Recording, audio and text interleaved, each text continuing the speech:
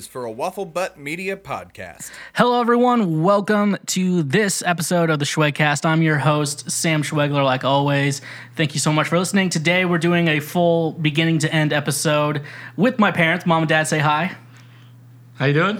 Hi. All right. They look kind of nervous, so we're seeing what they're really happy because we talk about them a lot on the show, and so they're kind of happy to kind of get their word in, right? Dad's shaking his head. Definitely. So that's really fun. Like always, if you like this show you're listening to, or if you like my parents, make sure you go to subscribe to us to wherever you listen to your podcasts on, and if you also feel so inclined, feel free to leave a review. My mom and dad would love to see what you would leave a review on them about, right? Is that no? Sure, why not? No, that's okay. She doesn't get, we can talk about my background later, so I get evaluated all the time, so it's not a big deal. Yeah. So, we'll go into more details on my dad, see what he does for a living, so that'll be more exciting like that. So make sure you like and subscribe to that. Also, if you like a podcast like this, feel free to go to wafflebuttmedia.com, check out some more great podcasts. There's a political podcast, America the Podcast, which is a really funny show. They just released their Christmas special, so I'm actually on that episode, so you want to listen to me to that. I give my rant on the war on Christmas. And also, there's a Dallas Cowboys podcast called Bruising the Boys. Dad, you're a big Cowboys fan, aren't you? Not really. Okay, so there we go. My dad approves of it, so we can easily go there, and we're good enough there, so go check that out as well. And so first, we're going to talk about the Grammys. My mom and dad have requested to not have to talk about the Grammys, so we're talking about Album of the Year and Record of the Year today. Let me just ask you the one question I have for this. Do you know the difference between Album of the Year and Record of the Year? Basically, I always consider Record of the Year as just that one single, and then the Album of the Year is the total. Look at the total thing. Yeah.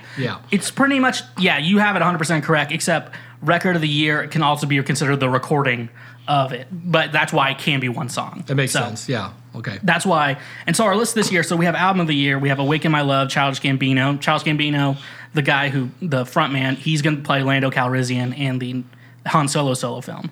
So that's one thing. We just saw The Last Jedi yesterday. Dad and Mom saw it for the first time. I saw it for the second time. You got to see it in 3D. Yeah, I got to see it in 3D the second time. Yeah. We have Awaken My Love, Childish Gambino. We got 444, Jay-Z, Beyonce's husband. I thought that was best. We got Damn by Kendrick Lamar. He's very popular. Melodrama by Lorde. Dad, you like Royals. Yeah, yeah. You like so. Her new album's really good. Yeah, okay. And we got 24 Karat Magic by Bruno Mars. I think on our notes I put Bruno Marx. So, so that's really cool. I think what I think is going to happen is it's going to be a good competition between Awaken My Love and 24 Karat Magic, because I think those two are big albums. I think with Awaken My Love, it's more experimental. So I think the people who are voting for the Grammys are probably going to vote for that one. Do you agree? Yeah, you got me. You really do. You got me. So, that's my pick. 24 Karat Magic, I think, has a good... I bring in Mark Ronson, was producer on that, and they obviously had a lot of success with Uptown Funk when they worked together. And so I'd like to see Lorde be up there and Kendrick. I think this one's actually, the hardest category of all the nominations, just because there are a lot of good albums for Album of the Year. And so we'll see. I'm thinking Awaken My Love might take it. That's what my guess. So we'll see when the Grammys come. For Record of the Year, we have Redbone, Childish Gambino. That's a song off Awaken My Love. Despacito by Louis Fonsi and Daddy Yankee featuring Justin Bieber. The Story of OJ, Jay-Z, Humble, Kendrick Lamar, 24 Karat Magic, Bruno Mars. For this one is a little bit, I think this one might be a little more complicated. I'm guessing that Bruno Mars is going to win this one because because there's a Mark Ronson produced song, and that's probably the only one you actually know the producer. Anyone probably knows the producer on, so that's what I'm guessing for Record of the Year is going to be Bruno Mars, but I think everything else has a good upbringing. Redbone, is that it? Yes, the song. Is it there was a group back in the 70s? Okay. Redbone? Yeah. They were Native Americans. Okay. If you want Guardian of the Galaxy. Okay, yeah. Their soundtrack, Come and Get Your Love. Okay, yeah. So I didn't, when I first saw it, no, it can't be the same group. Yeah. Somebody different. No, it was very 70s inspired album, so So, I mean, that's probably why they named it that. So, we were going with the Grammys talk, so now you guys can talk again if you want to. So, we're going to lead our sponsors for today, and Mom and Dad have the honor of getting to read that to you. So, Mom, give us our first sponsor for the day. The free Lyft app gets users a ride in minutes, on demand, for less than the cost of a cab. Whether it's for a fun night out at the bars or to avoid paying for parking at the next concert you go to, Lyft has it covered. With New Year's Eve fast approaching, Lyft will definitely be a great option to get you wherever you need to go. You can use promo code SCHWEGCAST when signing up, and you get a $15 ride credit towards your first ride. That's promo code SCHWEGCAST for that $15 ride credit. All right, so Lyft, go check out Lyft. And the next sponsor, Dad, you got that covered? Yeah, this episode is proudly sponsored by DistroKid. DistroKid is your music out to multiple online retailers and saves you the hassle. This is great for artists who write original music, and also if you want to upload a cover. They'll even get you the license you need for that cover to save you the hassle. You get 7% off your first year by going to distrokid.com/VIP/Swegcast. If you didn't look it up immediately, the link will also be in the description of this episode. All right, awesome. So that's great sponsors for today. And so typically right after this, we usually do some music, and then I go with my interview, but you guys are my interview for today. So this is a little bit weird, so we're not even going to have to press stop on the recording. So that's going to be really cool. So we're having a lot of fun this Christmas. I came up here on Thursday. It's Saturday, the 23rd, as we're recording this episode. And so I drove 8 hours from Nashville up to Kirksville, Missouri. A lot of people ask where you guys live on the show. What's the best way to describe where Kirksville geographically is? Well, it's 3 hours. We're in the north part of Missouri. It's 3 hours from St. Louis, and it's 3 hours from Kansas City. Mm-hmm. If you're from the state of Missouri, some people may not know where Kirksville's at. You just go to Columbia, Missouri, which is the University of Missouri's there. Go north. 80 miles and you run into Kirksville. So that's kind of like the native description of how to get here. Mm-hmm. And then we also want to talk. So Mom is from here. She's not from Kirksville, but she's from outside of Kirksville. So they made it to Kirksville. How do you get to where you're from, Edina, Missouri? Go east. It's just 25 miles east. So it's like you go to the middle of nowhere, then go 25 miles east of the middle of nowhere. The best way to describe it. Okay. Well, if you get that urban mentality of nowhere, how do you define nowhere? Mm-hmm. You know what I'm saying? That's true. So yeah. The urban. I mean, it's the mentality you take. Yeah. Mm-hmm. And so if I can get lost in, you can get lost in the middle of nowhere, you can get lost in the middle of a city. We just got to learn the moss grows on the north side of the tree. That's the main trick. Not really. It does. It actually grows. That's an urban myth. Okay. Because actually moss can grow all the way around the tree. Okay. That's a fun fact. Yeah. So, and your listeners can check that out. Take it from the natives. So. And if you don't believe me, there are episodes of Survivor Man, and Les Stroud actually says that in the show itself. So. Yeah, it does. That's not always the way it works. That's the one with Bear Grylls, right? No, Les Stroud. Okay. Survivor Man, yeah. Okay. And so he had a pretty regular series for a while. He's getting older. I don't think he can do it like he used to. So he just pops a show every once in a while. He has a website too. I'm not going to push his website, but he's got a website too and everything. But yeah, it doesn't always grow. All does he always? He's not the one who drinks. So Bear Grylls drinks his pee. No, I've never seen Les Stroud recommend that or do that on a show. It's like, well, we just fell out of the airplane. We got to drink our pee. He's Canadian. Maybe only British people do it. Canadians don't. I don't know. Because we're going to see for Christmas, our Christmas Day, we're going to see my cousin Jody. Correct? Is that still the plan? Unless they kick us out. Mm-hmm. So that's my mom's niece. My dad's niece-in-law. Yeah. Say it that way. I think you can just still say not niece. Not a blood niece. So my cousin, and she just had a kid named Porter, and so we were having a discussion about Porter the other day. Jody's not going to be too excited. She might not listen. I don't know. So, but yeah, I think Porter's kind of a chubby baby, which there's nothing wrong with a chubby baby, but Mom was kind of upset that I was calling him chubby. Mm-hmm. Well, he's a lot like you when you were a baby, so Well, I guess it's- whatever you think about that. It's all on your side genetics, I think. And he's just like, but he was only like 7 pounds when he was born. We're like the Whitty children. That's my mom's maiden name. We'll get more into that later. But the kids are like what 8, 9 pounds, like hams, right? Well, yeah, I won't get into that. I use that in class, but the average baby is about 7.5 pounds, roughly. So he was pretty small for a Whitty Well, child. was he 7? Was he 7? For What our was he, 7? genetics, he was pretty small. But and that typically most babies now are a little bit like 8 or 9 pounders. But because of preemies and stuff, it brings down the Yeah. you know if you, the That- if you do statistics the it brings averages. it down. So if you look like even 20, 30 years ago, the average size of a baby is the same from because of the wide range now. Okay.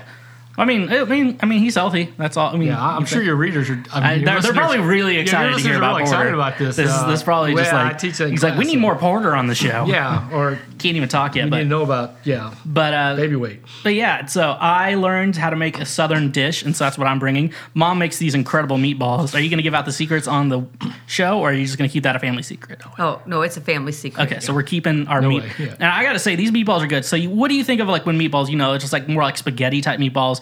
These are not that. They're at least there's like mushroom soup with it. These are really phenomenal. I cannot express how phenomenal these meatballs are. So that's our family secret. You could probably do it. You could do a tomato sauce or something with it. Yeah, I mean, I think it's like the same good. concept, probably. probably the same concept. yeah. I just listen to her orders. And Oh, yeah, I sometimes mean- I mix it up and stuff. But Doesn't- yeah, I you just could assume that's you could- marriage. they could be in spaghetti meatballs. I'd eat those. Yeah, they'd probably Yeah. work. But she makes the best cookies of anyone on earth. So they're just like, my mom, I argue with my friends, like, my mom makes the best cookies ever. My mom makes, I'm like, no, my mom makes, like, because she actually, most people just like crispy cookies, and that is not what cookies are supposed to be. Like, if you, like, slightly bend them, they're supposed to fall apart immediately. That's how cookies are supposed to be. Ooh, just Well, yeah, Kirksville is only a town of 17,000. no. We're talking about the entire world. Oh, world. Well, I know, but if you came to Kirksville, you could run into somebody that's eating her cookies. Yeah, you could. because of high school and stuff. Yeah. She made enough of them for all your groups. Because we talked about all the like, groups you were in. Yeah, Because when we were in like band or like in jazz band in high school and stuff like that, we would have like each grade would just bring their own like food or whatever, like a certain dish, and then just like always somehow my class ended up with cookies and desserts. I don't know how that happened, but my class always ended up. So I had to go, hey mom, we need you to make cookies, and she's like, oh, all right. The typical suburban mom, go make cookies for your kids, whatever.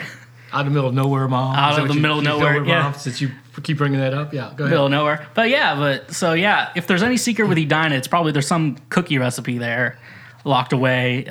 The bottom of like Bering Lake, probably. You have to get like a submarine and you have to dig it out.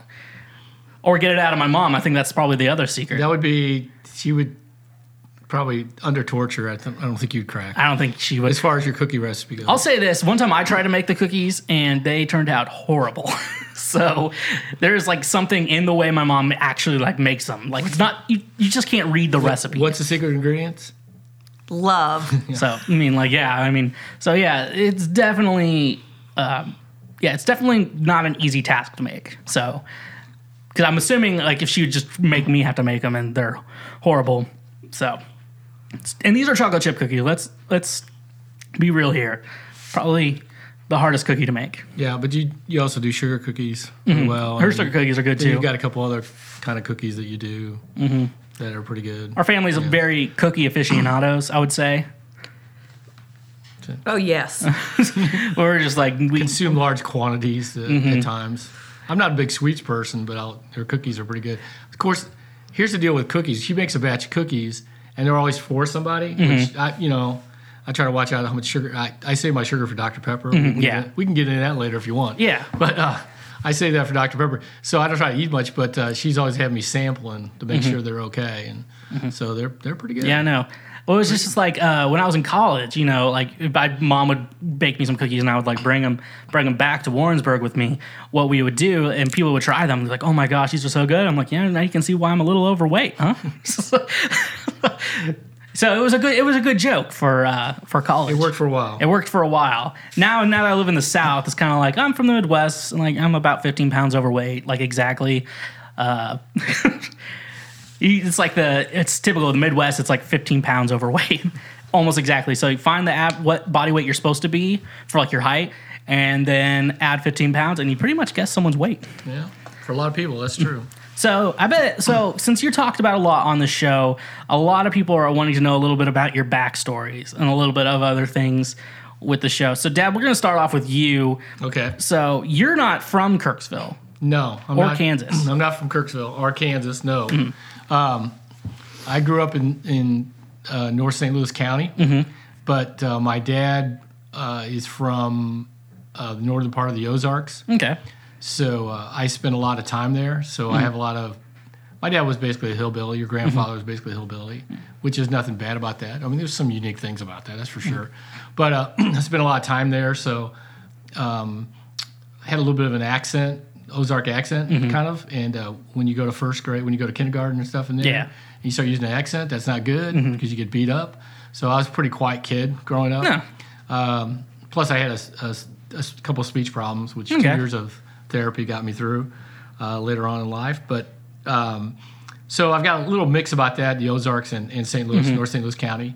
I grew up pretty close within about 2 miles of where the Ferguson stuff happened. Yeah, I remember you were telling me that. And the Ferguson thing, you know, when you saw it on it only happened within about a half mile of one road. Yeah. That was the main thing, called West Florissant. Yeah. I grew and actually the person who got shot, if they went to elementary school, they would have went to the same elementary school I went to.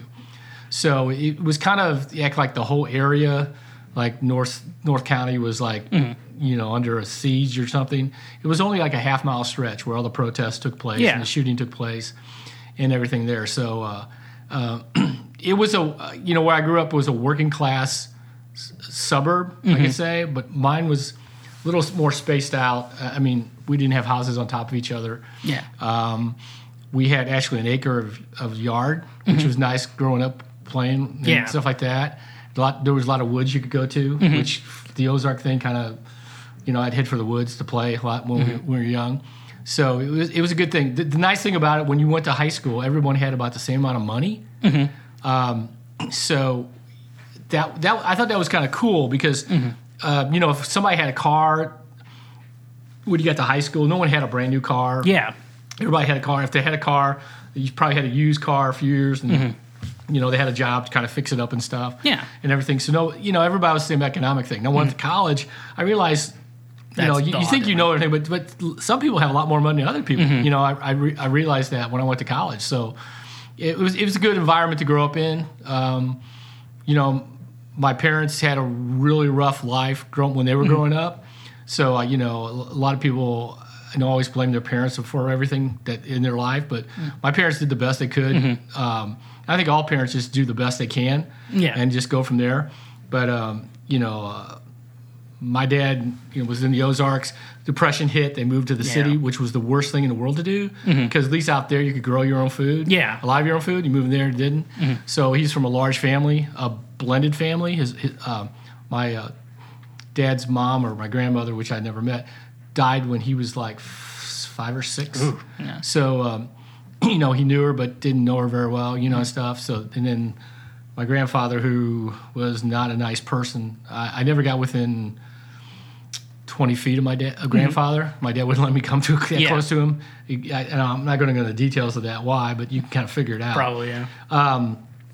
You know, and so actually when he was 16, he quit school and rode a coaster bike about 120 miles back to an area and got a job.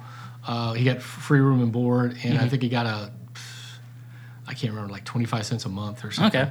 Which he thought was great. A lot more. You know, he got to eat everything he wanted and everything like that. And my mom, during the Depression, and this was not uncommon, there was 4 in the family, and they decided they couldn't afford 4 kids. So they had to pick one of the kids to go live in an orphanage, and my mom was picked. Ah. So she went to the orphanage and then was fostered out. And that was about when she was about 13, Okay. 12 or 13, and then she lived in foster homes all the way to 18. and my mom and dad went out and eloped after that. My dad was 20, 19. She was 18, and they went out and eloped. So with that, and then life started for them. But that's kind of a little bit of background stuff. But And Grandpa was in World War II. he was War II. He spent, I think, like this time of year, I always think about him because he was in Bastogne. Some people call it the Battle of the Bulge. He was in a foxhole on the south side of Bastogne. Stopped a few tanks from coming in. So, and he's a Bronze Star winner Okay, yeah. and stuff like that. So, he good background. But, he suffered from, even 40 years later, he had, what do you call it? Not just one blank. PTSD. Yeah, he suffered from that 40 years after the fact. I mean, like that. I don't. They didn't even have it. explain it. I mean, They didn't have that diagnosed back then, but he'd wake up in cold sweats. yeah, it would be like, I think they call it shell shock, maybe. Yeah, well, I mean, he lost a lot of buddies on that, in War II, and it still haunted him. Yeah. People don't the effect. They didn't have a name for it back then, but those instances. So guys coming back from Vietnam, guys coming back from the Middle East. I got a lot of sympathy for them. Not sympathy, but that's not the wrong word. But empathy, I guess, would be a better word for them. What they're going through. Yeah. Because it is tough. They got to battle them, and we, as a society, we've got to, support them as much as we can. See, I know my friend Curtis. He's in the Air Force. He went to Afghanistan for a couple months, and so now every 6 months they give him a call. Like, are you doing okay, and stuff like that. But yeah, Grandpa's in World War II, so he's cooler. Pretty cool in my book. Well, yeah, he was the thing with him was, he called back and one time someone come in and go, well, your dad was a hero, and he didn't want to hear that. He said the guys that were heroes were the guys that came back injured or something, or the guys that didn't come back. Yeah. He just considered War II as you went, you did your job, it needed to be done, and you came back. He was always sympathetic for Vietnam because Vietnam, there wasn't really a purpose. It was kind of hanging on. We should have got out of there earlier. I think history is going to find out, it records that we should have got out of there a lot earlier than we did. We wouldn't have the problems we had. He's very sympathetic to them. Yeah. And stuff like that. So, and my dad was very democratic, very democratic. And when the Bush first Desert Storm, I guess, was coming there, he was all for that. They went in, kind of took over, and then they got out. Yeah. He was not into staying somewhere for a long time and stuff. So, a lot of people told me, well, he's a hero, and I get, but he wouldn't have wanted you to say that about him. He just said, I did my job, and all I wanted to do is, he wanted to go home. As soon as he could go home, he had enough points. He got home.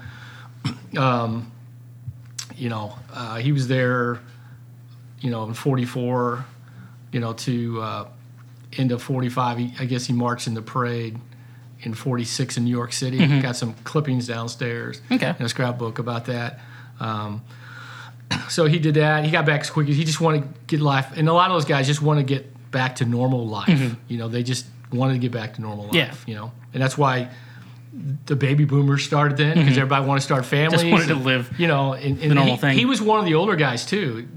Most of the guys were, when my dad got drafted, or your grandfather got drafted, he was 23, 24 when he got drafted. Most guys were 18 to 20 Yeah. they got drafted, so he was a little older with that. And he didn't get drafted till 43. Okay. So something like that. I might be off a little bit, a few months, but he didn't get drafted till then. So that was a little different. He was one of the older guys, which kind of makes him a little unique in that, because most guys were, 18 to 20, 21 at the most. So yeah. So it was cool. But I know I like to tell people, because your sister and my Aunt Judy is kind of a grandparent figure to me. Yes. And so this is actually, because I always have to explain this anytime I tell anyone I'm going to see my Aunt Judy, and it's like, well, she's kind of like my grandma to me. And so explain that explain why, especially being a later baby. Yeah, there's 16 and a half years gap between us, if I counted the numbers right. A 16 and a half year gap with that. So that's a unique. She was born actually before World War II. And when my dad came back, you're like, I don't know who this person is, because she didn't, what I'm saying? Because he's gone for a good chunk of time. So that's a little different. So I've got a nephew that's 2.5 years younger than me. So it's her first, and she had him at 19.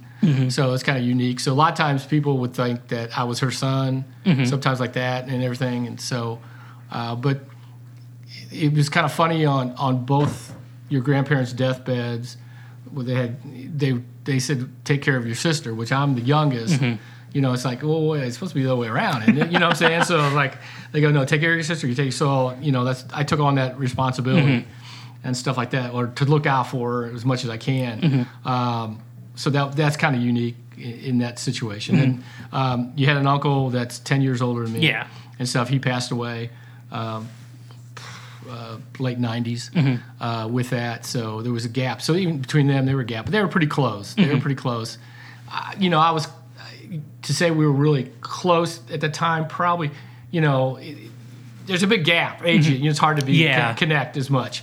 But I know your aunt and I came a lot closer after your grandparents passed away, and it's kind of due to your grandparents' wishes and stuff like that. But so my aunt. So every time I have to explain to someone, it's just like, I'm gonna go see my Aunt Judy. She's 6. So it's pretty much she was 16 years older than my dad, and then when she was 19, she had her first kid, and so I have a cousin who's 2 years younger than my dad, and so he's kind of like an uncle, but. And then like my dad, because you were kind of was in a sense like you were kind of siblings in a little bit. Yeah, a little bit. Yeah, we kind of and he is and he had my other nephew is 10 years younger than me, so there's a little bit of gap between them. Not much, but they grew up together, and then there's divorce, and they lived separate sometimes. With that, so that's a little different. But Steve and I, we have history together. Yeah, let's just put it that way. You could tell, like when we go see each other. And when you could tell, and we are alike in some ways. We're totally different in other ways. And he has kids our age, so and then that's a unique thing with that. So and then I have cousins like, I guess they're second cousins. I think they're technically my age, so they're like normal first cousins. Yeah, and so it's unique. Yeah, it's unique. Well, what happens when I was an oops baby? Timmy the tumor, right? Timmy, you want me to tell that? Yeah, story? tell that. That's a good story. Okay, so that's. Oh, thank you for letting me tell this story. What happened was, my mom wasn't supposed to have any more kids. They suggested not to. She had health problems all through her life. Part of that's because of her childhood. I won't go into that detail right now. So, they had the first two, and then here I am 10 years later coming around. And so they went to the doctor, and they thought she had cancer, maybe a tumor. So they took an X-ray, and after the X-ray, you don't have a tumor, you're pregnant. So the idea of Timmy the tumor came up with that. So and everything. So I always get an excuse for my behavior. If I act that weird, I had X-rays through my head as in the womb. So I've got an excuse. So any behavior I have, I think in court I can document that. Yeah, that's I'm okay. a smart thing. Yeah, so that's how it works. We got enough. Mom, you've been awfully quiet, so I want to talk about you. You grew up in not Edina. You grew up in Bering, Missouri. Well, actually, my first 9 years I grew up on a farm on the county line by Greensburg, Missouri. My dad was a farmer, and the population of Greensburg. You gotta tell them what the population. I don't know, like 15, like that. Yeah, maybe 40. Yeah, maybe 40. Let's be generous. Yeah. Maybe so 40. We lived on a farm, and my dad was a really successful farmer, and my mom was a homemaker who probably works harder than I've ever worked. Gardening and cooking for hired men and that sort of thing. And then I know we had my great-grandma McReynolds, right? Yes. I feel like we need to know a little bit about her. Oh, well, her name was Beulah McReynolds, and she lived to be 98 years old. In her 90s, she was still raising hogs and on her roof, roofing her house. She was very, she loved you and your brother and all of her grandkids a lot. Yeah, she had a lot. Great grandkids, yeah. You got to tell. Well, we pulled up one time. We went to visit her. That's before you guys were born, and we drive up there, and there she's on the roof fixing some shingles. I said, "Grandma, you need to come down and stuff. I can do that for you and stuff." Like she's in her late 80s, up on a roof, off a ladder. I'm going, oh my gosh. So that was quite the thing. What was it? What did you tell me? Because her husband passed away when she was like in her 70s, right? Right. And so, what was the story about like men like wanting to be her suitor? Or Oh whatever? yeah, she had men writing her letters and wanting her to date, and she said, "No, I don't want another old man to take care of." So, if you want to think about like powerful women in this world, that was my great grandma McReynolds. Yeah. she was very unique. So, which was really funny because I remember, Dad, you told me that when Mom started dating, you had both Grandma McReynolds and her mom's dad, and you were just like worried about getting the rest of the family. Like, I'm like, well, I think you got like what you needed covered. Grandma McReynolds took a little more time. Mm-hmm. Her dad, we got along pretty well from almost the beginning and stuff. So that went good. I didn't have to worry about that part. But Grandma took a little longer, to come around. That's Because I know most guys when they're like dating, it's like, oh, I gotta like be good impression for her dad.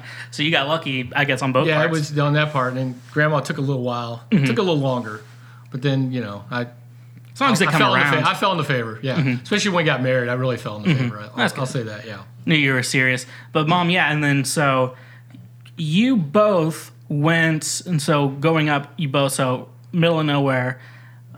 What, Greensville? Greensburg. But it was the farm, so it wasn't even in town. The Greensburg farm. Mm-hmm. Okay. And so you grew up here, and then St. Louis. There's a pretty big mileage gap between North St. Louis and Greensburg. So I think everyone wants to know how both of you met. Well, we were both runners in college, and I was running for Truman State University, which was Northeast Missouri State University. And your dad was a teacher at Kirksville High School and the track coach there. And he was also running marathons at the time and friends of my track coach. Yeah. So what would I do is some of the guys I knew on the team kept contact. And what I would do after I get off at Kirksville High, I would come down a couple days a week and run with the guys at the college. Which you can't do now. NCAA doesn't allow you to do that. That's illegal. But anyway, you could do it back then. So I just happened to see her. Actually, first time, you want to tell her about the first time I saw you? You want me to say? First time I saw her, she was on a date with another guy in South Pizza Hut in Kirksville. Now, why is a town of 17,000 have two Pizza Huts? I don't know, but we do. Okay, I'll you can rant and rave about that one. But I saw her at Pizza Hut. I go, wow, there's something special about this girl. And then later on, I saw her later in that was in July, and I didn't see her again until like November. And then then I thought about December, trying to ask her out, and that and I'm 4 years older than she is. I understand it was kind of picky. So I mean, strange. Here's this guy 4 years older, and she's a junior in college. So that was kind of strange. So I tried to handle it as best I could, but she turned me down like 3 times. Okay. And then I've never asked any girl out more than once. If I got turned down a lot, so I'm used to getting turned down. That was no big deal. But I know if girl turned me down once, I go, that's it. I'm finished with her. Obviously, you don't want to be like too hassle. Like go on to the next one. But this one, I thought there was something special about her. So, and then we went on by January. We went on our first date technically. So, Mom, and so what I'm hearing is Dad wore you down. Pretty much. Because didn't you say your roommates? Because this was before cell phones, and so he had to call like your dorm phone. Right. Correct. And so with situations like that for the younger listeners out there, this was just like one phone and you shared with all your roommates. Right. And so when Dad would call and you didn't answer, what would happen?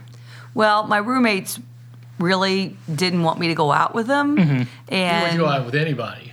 Well, pretty much. Because you had a past of going out with a lot of guys that weren't that weren't. It didn't work out very well. How's that? Maybe so. Okay. And so they just particularly didn't kind of said, well, she's not home or something like that to him. So he couldn't talk to me. Yeah.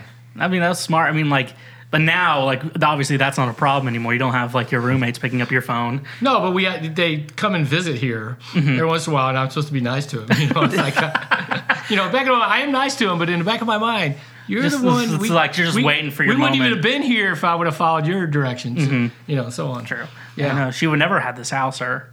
But yeah, you're both runners, so like you both ran in college. So. Yes. I was a distance runner. She was a sprinter. Star-crossed. Sprinter. Well, she's a small school 7-time state champion. That's pretty good in high school, and then She set several school records in college. So for those of you who don't do sports and are just listening because this is a music podcast, my dad, he was a long distance. So what he would do, he would run like 30 miles or something close to that. Well, a marathon's 26.2. I got into that. I tried to be competitive. Didn't quite get to where I wanted to go, but that's that's life. And my mom was a sprinter, so that means she ran short distances, but she had to be really fast. So for like my dad, it was not the fact of going fast; it's just that keeping up the endurance and keeping up speed. And with my mom, it was just run as fast as you can. That's right. Pretty much. You don't have to run that. You don't have to run that far. You just got to be fast. Yeah. So for those of you who don't know, is there any other thing? Because you're a track coach, Dad. Is there? Yeah, I still consider myself a teacher first, and then or an instructor. Yeah, I never really wanted to get in the coaching thing, but every job I could get had connection. Coaching gave me an open door if I do both. Yeah. And then I taught high school, and that got me. I interviewed a couple. I wouldn't even get an interview for a job unless I could coach. So I took that. It opened doors for me, and then I went to grad school after 4 years of teaching high school, and then afterwards, doors kind of opened up. I could, but I still consider myself a teacher first. But I'm deep into it in the coaching part. At this point, Yeah. he is the head coach of Truman State cross country and track and field. Yes, I am. And my mom also has a lot of coaching experience too. Correct, because actually, let me ask you this, Dad. I'll ask you this first, and I'll ask Mom. What did you study in college? Undergraduate, I was a sociology undergrad, but I got a unique degree at Truman. It was a education degree, so it's a BSE, a Bachelor of Science in Education in sociology. But I was certified to teach all the social sciences, including history. So I got that, and I got a minor, what you call now exercise science. Okay, so I taught 4 years, and I went to grad school, and I just flipped my minor to made my minor my master's, which limited what schools I could go to. And Truman let me back in, and that worked out real good. So that kind of where I'm at. So. And Mom, what did you study? I started out as a physical education major, and then I switched to elementary education and got a double major. And then I've got my master's degree in teaching of reading. I'm an elementary teacher. I teach first grade. I've taught 32 years. I know. So, like, when you see my mom, like, watch, every time I have to watch her, like, with kids, she's, like, very, I can see her just, all right, get in a straight line.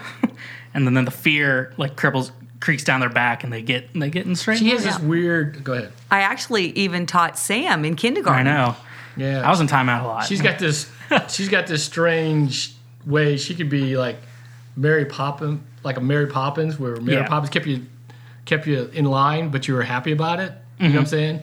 So a lot of, she's been called Mary Poppins before. And she does a lot of songs and stuff like that. She's a very good elementary teacher. I mean, some people go, oh, she's the, somebody's the best. There's a lot of people that are really good. There's a lot of good singers in the world, a lot of good musicians in the world, but she's in a good class. I mean, she's way up there. I will say that. And so, also another thing I want to talk about, because you both coaches, but this isn't the first place. We haven't lived here forever.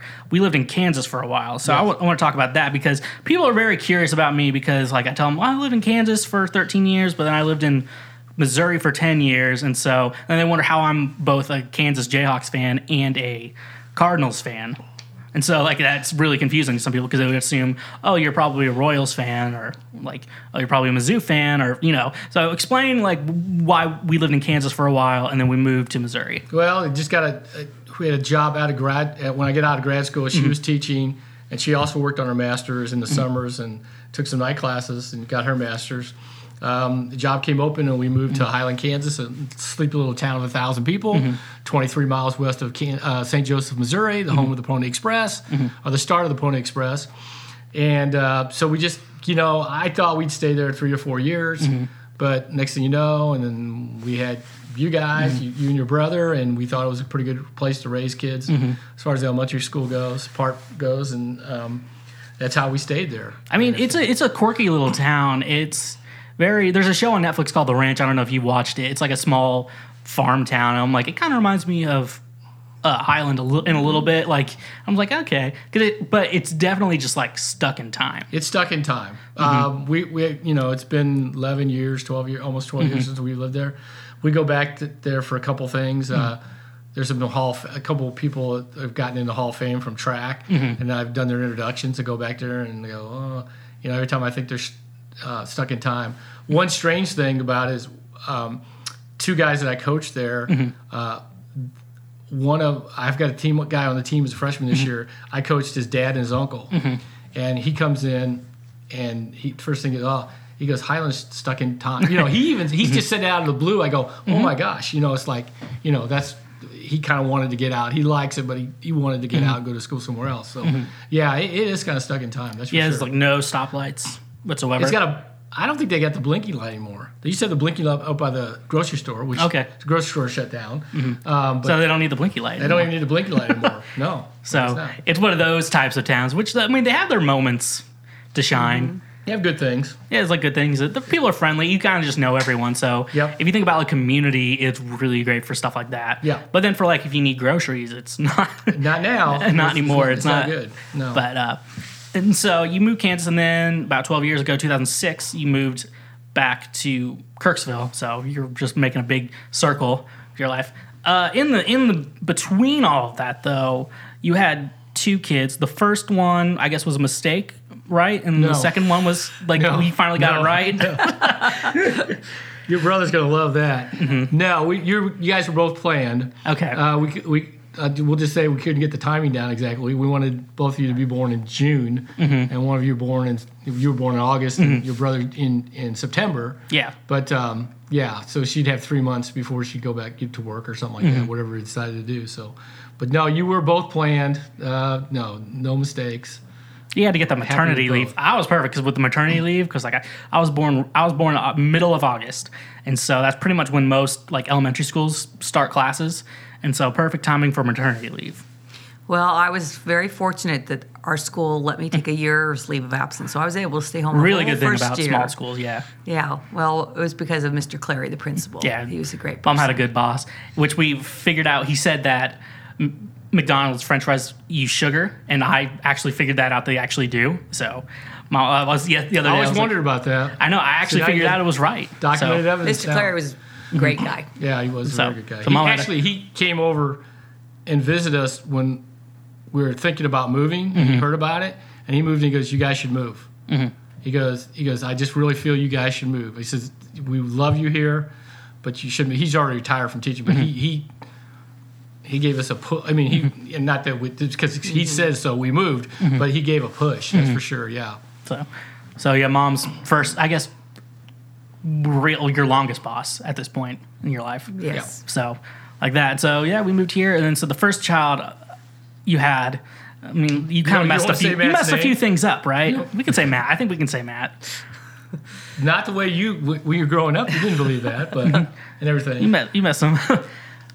Matt was he's the first child, and he liked to give orders. He liked to give you orders and stuff, and that frustrated you to death. That's for sure. And I don't blame him. We even told him, "You're not the parent.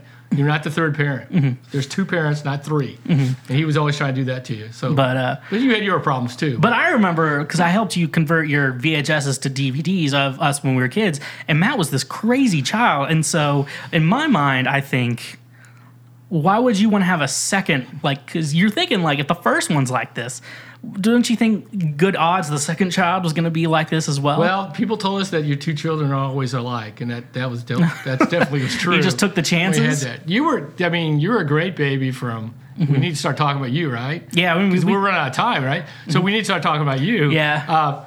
You were a great, age 2. You were a great baby, easy to work with. Right? Jump in any way you want and everything. And then we got in the terrible 2s, and you weren't terrible at all. You were great. And then you got to 3, and it went downhill from age 3. We thought we got through the terrible 2s. This is great. This kid's going to be great. And then it started. Well, I like to say because a lot of people can like do something, stop, do it again, like stop. I'll procrastinate starting something, but when I start it, I won't like stop doing it. I'll continue to do that. That was like walking. You took forever to walk. But when you started walking, boom, that was it. I tell people that it's like if I have a big task, I'm gonna procrastinate getting started. But once I get started, it's gonna get finished. And we can I think it's just like my personal habit. Yeah, just the way it is. Yeah, you are like that. As you're a child. Because that's what you said, potty training and Potty training. Yeah, walking. You say potty. It took me like a while to get potty trained, but then I started. Then it's like, and then we didn't have any problem. You know, like some kids like wet the bed even after potty train. Not you. You were like, once you started, boom, that was it. So that was a nice. Which is nice. You just start doing something, you do it forever. Yeah, you were the thing with you growing up.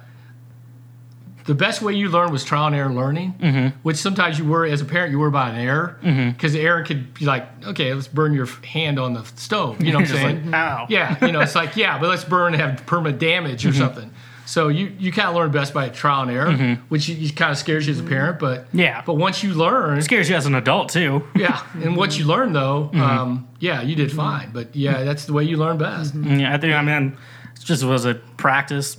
That's for me. Yeah, practicing something. That's how I. Which I guess is most like especially when you do music, it's like you have to practice something. Like you're not naturally good at something, you have to like practice to actually get good. And which is like everything though, in my mind.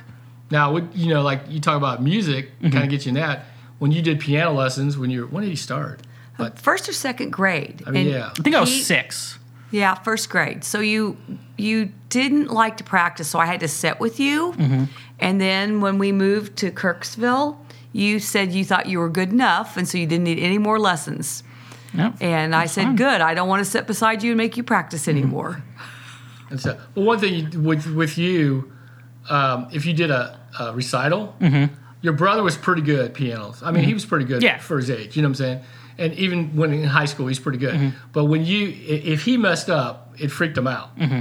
If you messed up, you just kept going. You know, you do a recital and you'd be going, and I could tell you made a little mistake, and you could tell you knew you made a mistake, but you just keep going. It's a jazz thing. Right. I was playing jazz. At 6, 7 years old, that was you. Because and one thing I know, I think it's a mental thing with, especially if you're playing, when you mess up, and we all learned this when I was playing in the jazz band in school, is that if you messed up, like you just immediately knew it, and I think that's what Matt had the problem with. But then you realize, you ask someone else, did you hear me mess up? No. I don't think, to you, it's a lot more mentally stronger than to someone else. But then you have those moments where like you mess up and then everyone notices it. So. I tell you the part that really, you growing up is when, do you remember when you did that play? It was at Highland. Oh, okay. The kids' play. It was a kids' play. They put it on during the summer. Okay, I think I remember that one. I don't know if that was the year before we moved here. Might have been. It might be I was scared to death because you got the lead, and you had these lines, like, I mean, you had a book of a pamphlet worth of lines, and I'm going, oh man, can he do this? Can you do this? And I was like, oh, okay, we're gonna find out. And so you know what I'm saying? It's like, and you nailed it, but it took. I thought, man, you never. And I helped you some with your lines, but most of it you did on your own. I did help. I think your mom helped you out a lot, but that when you did that, there was kind of in my mind there was a kind of a spark to go. Entertainment might be there might be something there. You know what I'm saying? Like a 5th grader playing Highland, Kansas. That's where 5th or 6th, something like that. In the little college there. Yeah, it was a children play. Yeah, and you got the lead. Yeah. It's like I got the lead, so I got some things like some credits on my acting. Yeah, I did. I get an acting resume. That's not on your resume. No, it's just the 6th grade resume builder. Play. You haven't mentioned that in previous podcast. No. Okay, all right. I think I mentioned I did I like doing the pit bands a lot more because I feel like I couldn't get along with the directors. I wasn't very good at that. I think it's just my producer mentality. Or I can get along with the band conductor because they kind of let you do a free thing, but as long as it fits the structure of the music. And I think my band director, and I guess you go to church with him, FYI, and he bought my old car. Yeah. Funny enough. Yeah. He's gifting it to someone, so I was kind of hoping he would be the one driving it, so it'd just be like that weird mentality. Well, my band teacher's driving my old car. He drove it the day you came home and stuff, and the license is expired. Highway Patrol, Missouri Highway Patrol, we'll give you a warning here. The plates are expired, but he's been driving a little bit, I think, until he gives it away. But kind of give it like that. But yeah, so the car has a couple more years. I think it's going to reach 200,000. Well, yeah, probably. We'll see. The escorts were good. But anyway, so you thought back in 5th grade. I thought there was something there. You know, I think that's the first time I had a spark, and then you enjoyed band. Most of the time. Middle school. Yeah, like when you're that age, you don't like anything all the time. Yeah. I mean, come on, and stuff. Middle school, kind of there, and then,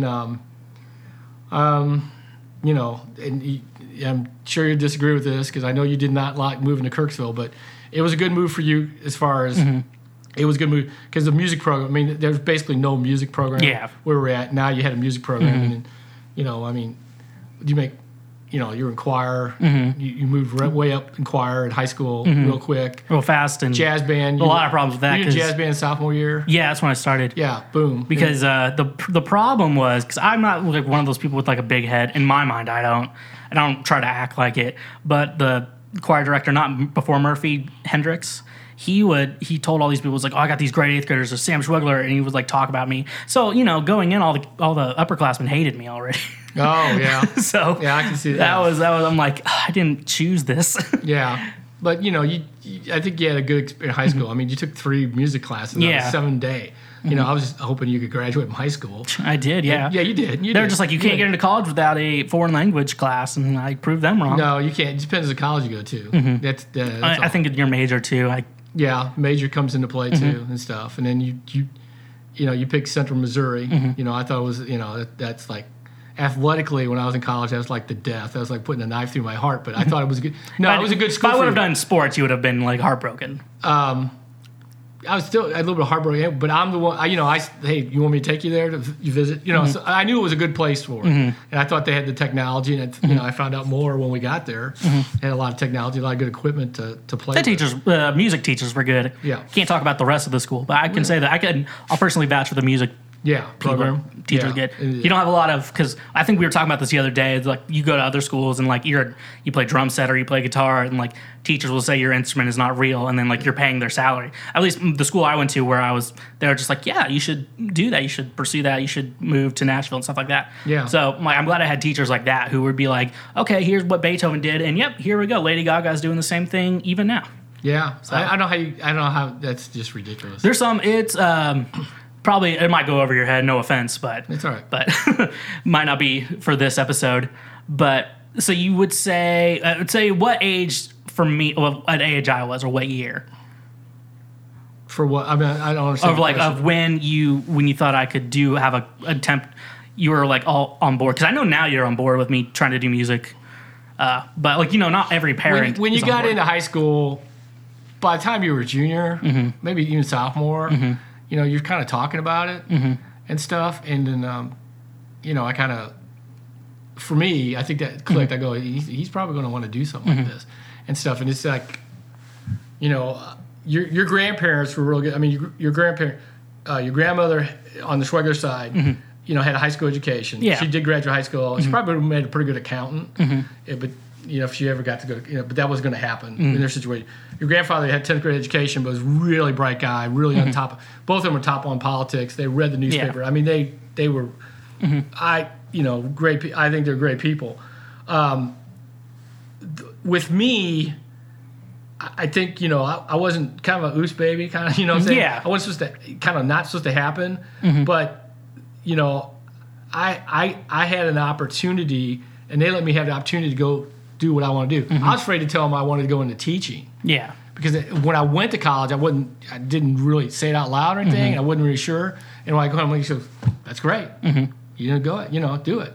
You know, you got to remember your grandfather. You know, when this is back in the '80s, he graduated in 1980. That's when I graduated. Yeah. He retired in 1980. Excuse me. When he retired like 2 months after I graduated. Okay. From college.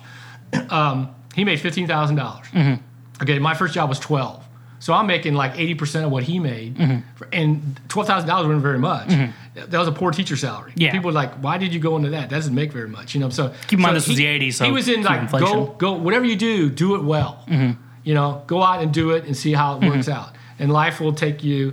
You don't know what road life's going to take you down.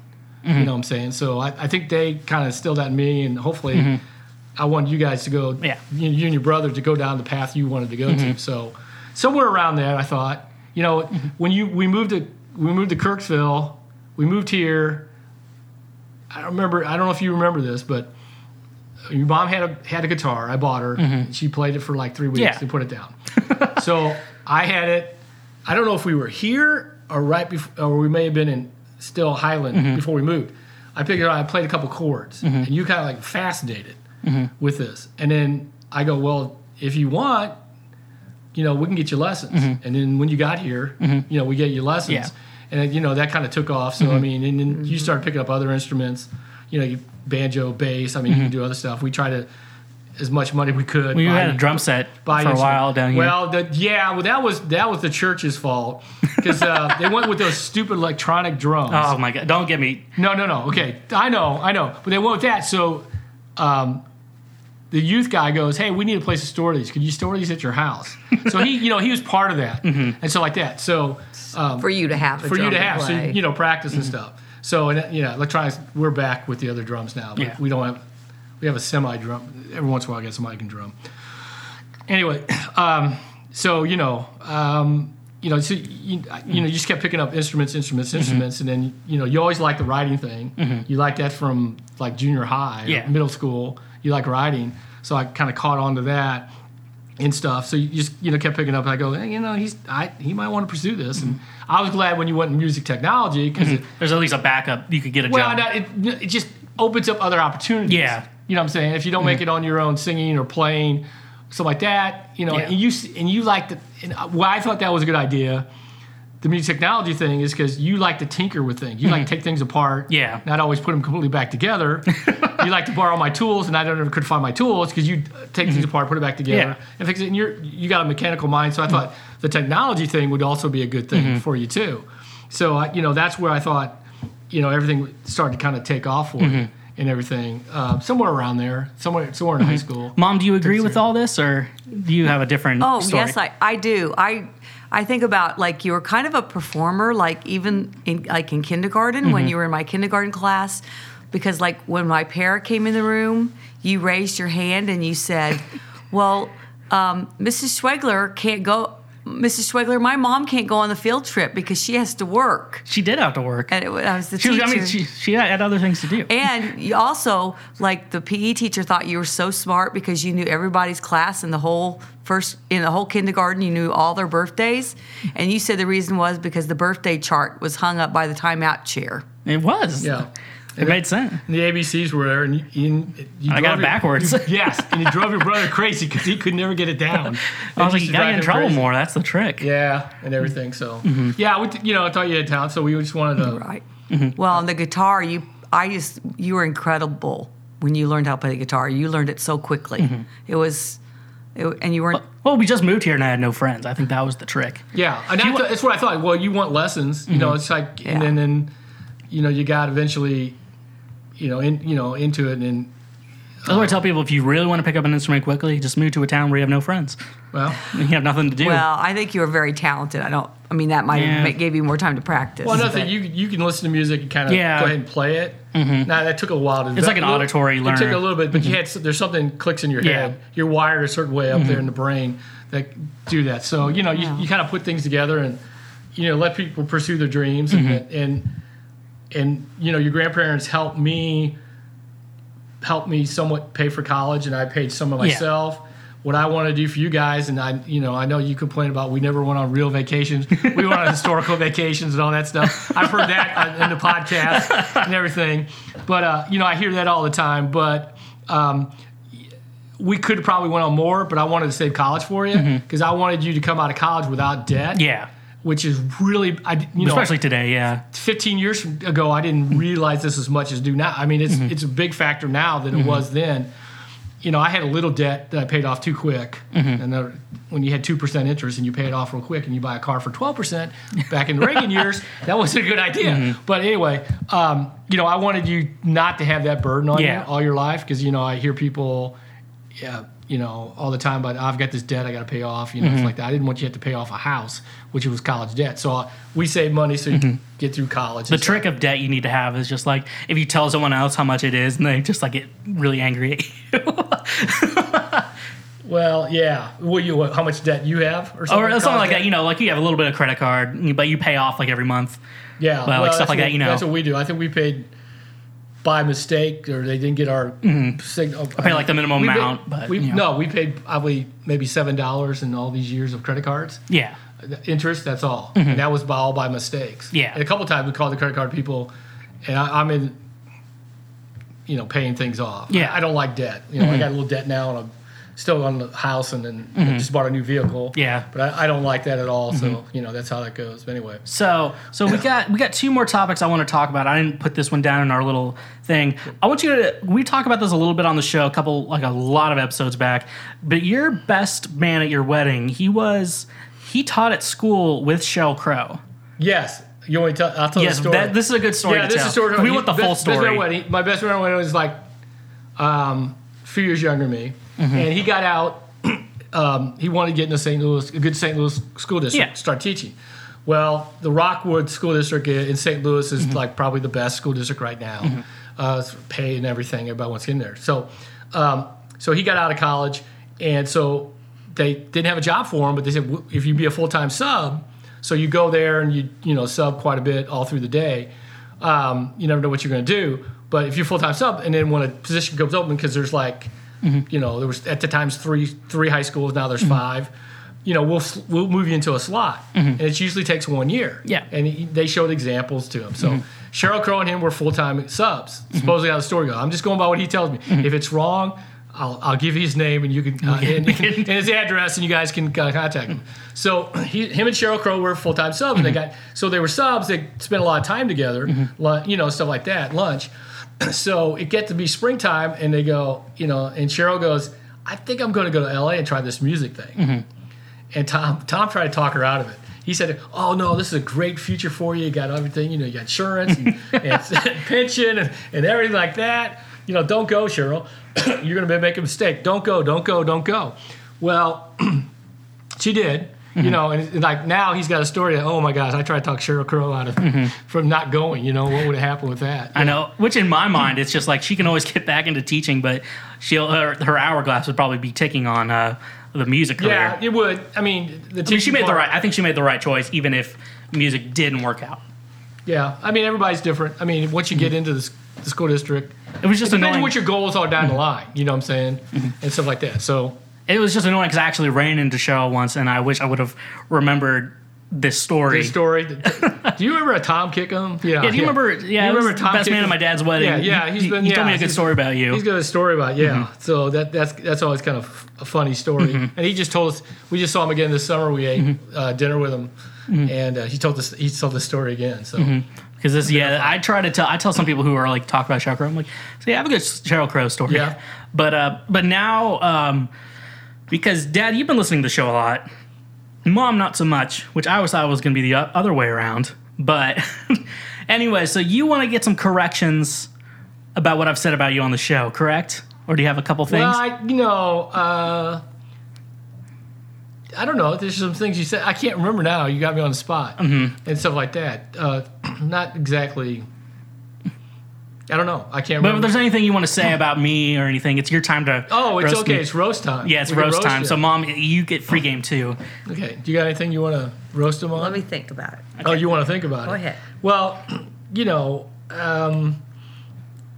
something, like, well, one thing you said, music, like something you said, parents don't really realize about music, kids in their music until early. And that wasn't true about you, because I think I recognized early that that's what you kind of wanted to do, and stuff like that and everything. I remember that one time, and then I don't know. I can't remember. I'm on the spot. Man, I had this down really good. You're just like, I had so many talking points. Topics. I can't think about the talking points and stuff like that. You talk about being a Midwest. That's that's fine. I don't think the Midwest is that much. I don't think you represent the entirety of this region of the United States. No, I don't think I do either. But you're out of place. I think I'm a little more Southerner than you are, even though you live there now. Yeah. You know what I'm saying? Now that you live in the Athens of the South. Is that technically what we call Tennessee? Tennessee is known as the Athens. Okay. Nashville is known as the Athens of the South. Okay. That's why they built the replica of the Parthenon. The Parthenon. Seriously. Yeah. You're somebody who grew up there probably could tell you that. With that, so lot of background in that. I guess it's Christmas time. I'm going to be nice and not, It's okay. not bring up too much there. It's okay. It's But, like we I already told brought up some of the stories, and stuff. You have like any stories that. from me as a little kid that you just, you're still annoyed about? Boy, you hate to move to Kirksville. Oh, yeah, I was. Oh my gosh! And I thought it was going to be the opposite. I thought Matt would hate it and you would like it, but you do. Wow. I think it was timing of like our age, because I think how Kirksville's set up, because it's like 6th, 7th, and 8th grades of middle school, and then it's 9 through 12 high school. Because so with like 6th grade coming in, like everyone's kind of new, and you kind of didn't know everyone in your class from being elementary school, because you were with like the same 20 kids. They're just different every year. And then when you get to middle school, it's like you're with class with everyone. And so when I came in the middle of middle school, so that was weird because everyone already had like their groups and everything. Yeah, I think that part's tough. I think that was weird. That was what was different. And then Matt was came as a freshman year. And so what he did was he, because like everyone's new, it felt like you had that all new again, because you had new kids coming in from like, there's the Catholic school that only goes up to 8th grade. And so like you have that, and then you have other kids, and you had band, and band was very like family oriented. So that made it easier for Matt than for me. And so what helped when we switched band directors? Yeah. Because that Trust former me. band director that you had a little problem with one time, I mean, he started teaching when I did at Kirksville High, because I taught here and stuff like that. And I remember, oh my gosh, I think I told you he's still teaching. Remember, I think I told you, I can't believe that. So I backed you as much as I could. It's funny because every student, because you're both teachers, every student can remember like a really good teacher in their life. But you can also remember that really bad teacher. Yeah, too. that's true. Like that one always sticks out. You just never talk about them. Yeah. 'Cause they don't really deserve That's it. true. I remember, and one of my teams did well at the state meet, got a state trophy, and my picture was in the trophy case. I remember you coming home. Oh my gosh, I can't get away from you. I know. Yeah, you're in the your trophy case in the cafeteria. you probably have more awards hung up around the school than I do. No, I don't think so. I'm pretty sure there's the only thing left there of me, the high school. There's probably my picture in the band room, because they have one of every graduating class. Yeah. And then the one in the hallway, Well, you got an award coming out of high school. Oh yeah, I got the Louis Armstrong. Yeah. Which was deserved. Which is a good one. I mean, there's 4 people in our jazz band, so 4 people is more than 4 people. no, the senior class. Oh, the senior class. Okay. So like I had a good 25% chance of. Well, you still There was 2 awards, so I had a good 25% chance of getting one of them. and stuff like that. So And everything, but yeah, it's as kids. You need to tell a story about him climbing up, getting the chips. okay. Yes, I always like to walk or run on the treadmill, and you and Matt were little, probably 3 and 5 or 2 and 4. Yeah. So you were either 2 or 3 years old, and I couldn't believe I got a whole workout in, and you didn't come in tattling on each other. So I finally got off the treadmill, and I looked, and it was still quiet. And then I found you on top of the refrigerator eating potato chips. Okay. I think there's the real problem here is, why did you put them on top of the refrigerator? Well, because you would eat them all. And so, like, the problem like you pull knives, down. the knives. Oh, the knives were up there too. That was what we was put the horrible. knives on top of the fridge because so you wouldn't accidentally climb up on the counter and grab them and stab each other or stab yourself. So that was the scary part. Yeah. So you got your little chair, and then you got on top of the dishwasher, opened it up, and then got up on the cabinet, and I think you put the chair on the chair on the dishwasher with the door open, and then got on the counter, and then got on top of the microwave to get on top of the refrigerator. So rock climbing is maybe a future. Yeah. You might have maybe the genes for that for somehow. So, but I see, because my side of the story is that if you didn't want me to get near the knives, why would you put the chips up there? That was I tell you what though, you were very, most of the time you're maybe smart aleck or something like that, but you were like, sorry, Mommy, you were really sincere. I know. Please don't ever do that again. He goes, I promise, Mommy, I won't. Yeah, sincerity. Did you put the chips back up there ever again? I don't know. I mean, that's probably probably didn't have to at that point. There was a little concern about you graduating from high school. I was worried, like, because you didn't like math, you didn't like English. I was worried about that, but you did, graduate with a good GPA, good enough GPA. I wrestled and then through. in college, you did. I was afraid, he's not going to go to class enough. He's not going to study. I was worried, but you pulled through. I got to give you, you got the, very, very proud of that. In the words of clarinet professor Dr. Guy, if you're getting B's and A's in your gen eds, you're not practicing enough. Yeah, no, yeah. So that's a music.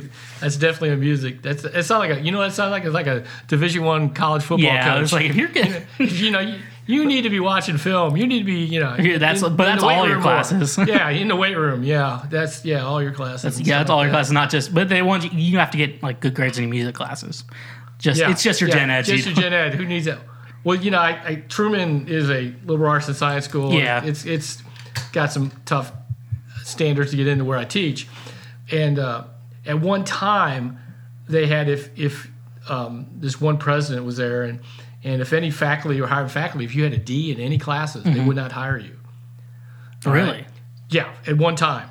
They had to drop that. A new president came in and goes, well, we got to drop that because they couldn't find good quality art and music people. Yeah, there's a lot of music people who are excellent teachers, excellent, professors, but they had a D in history or math like or their science or something, yeah. like why, something they didn't really care about.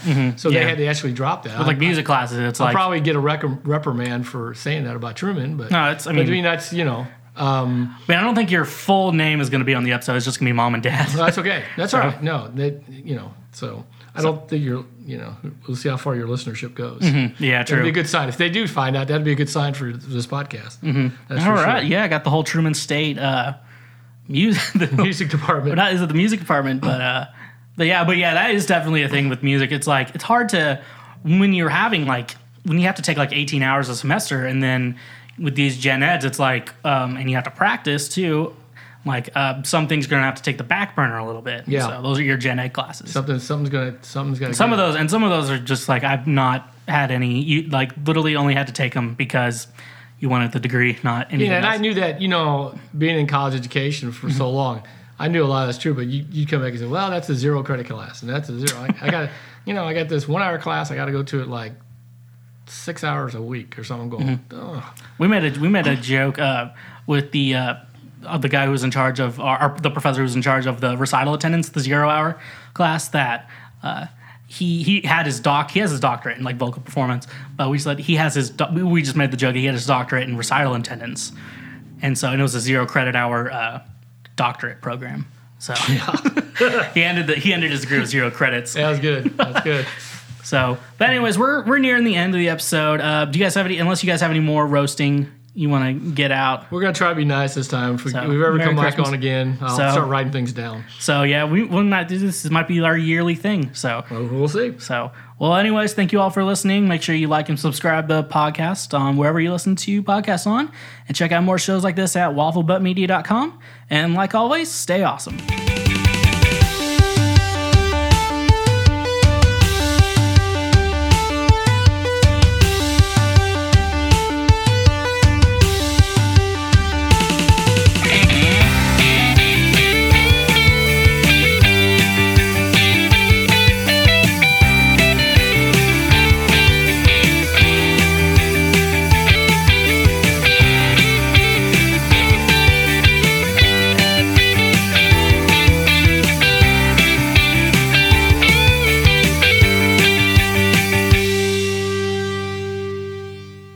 Now this is podcast. Casting.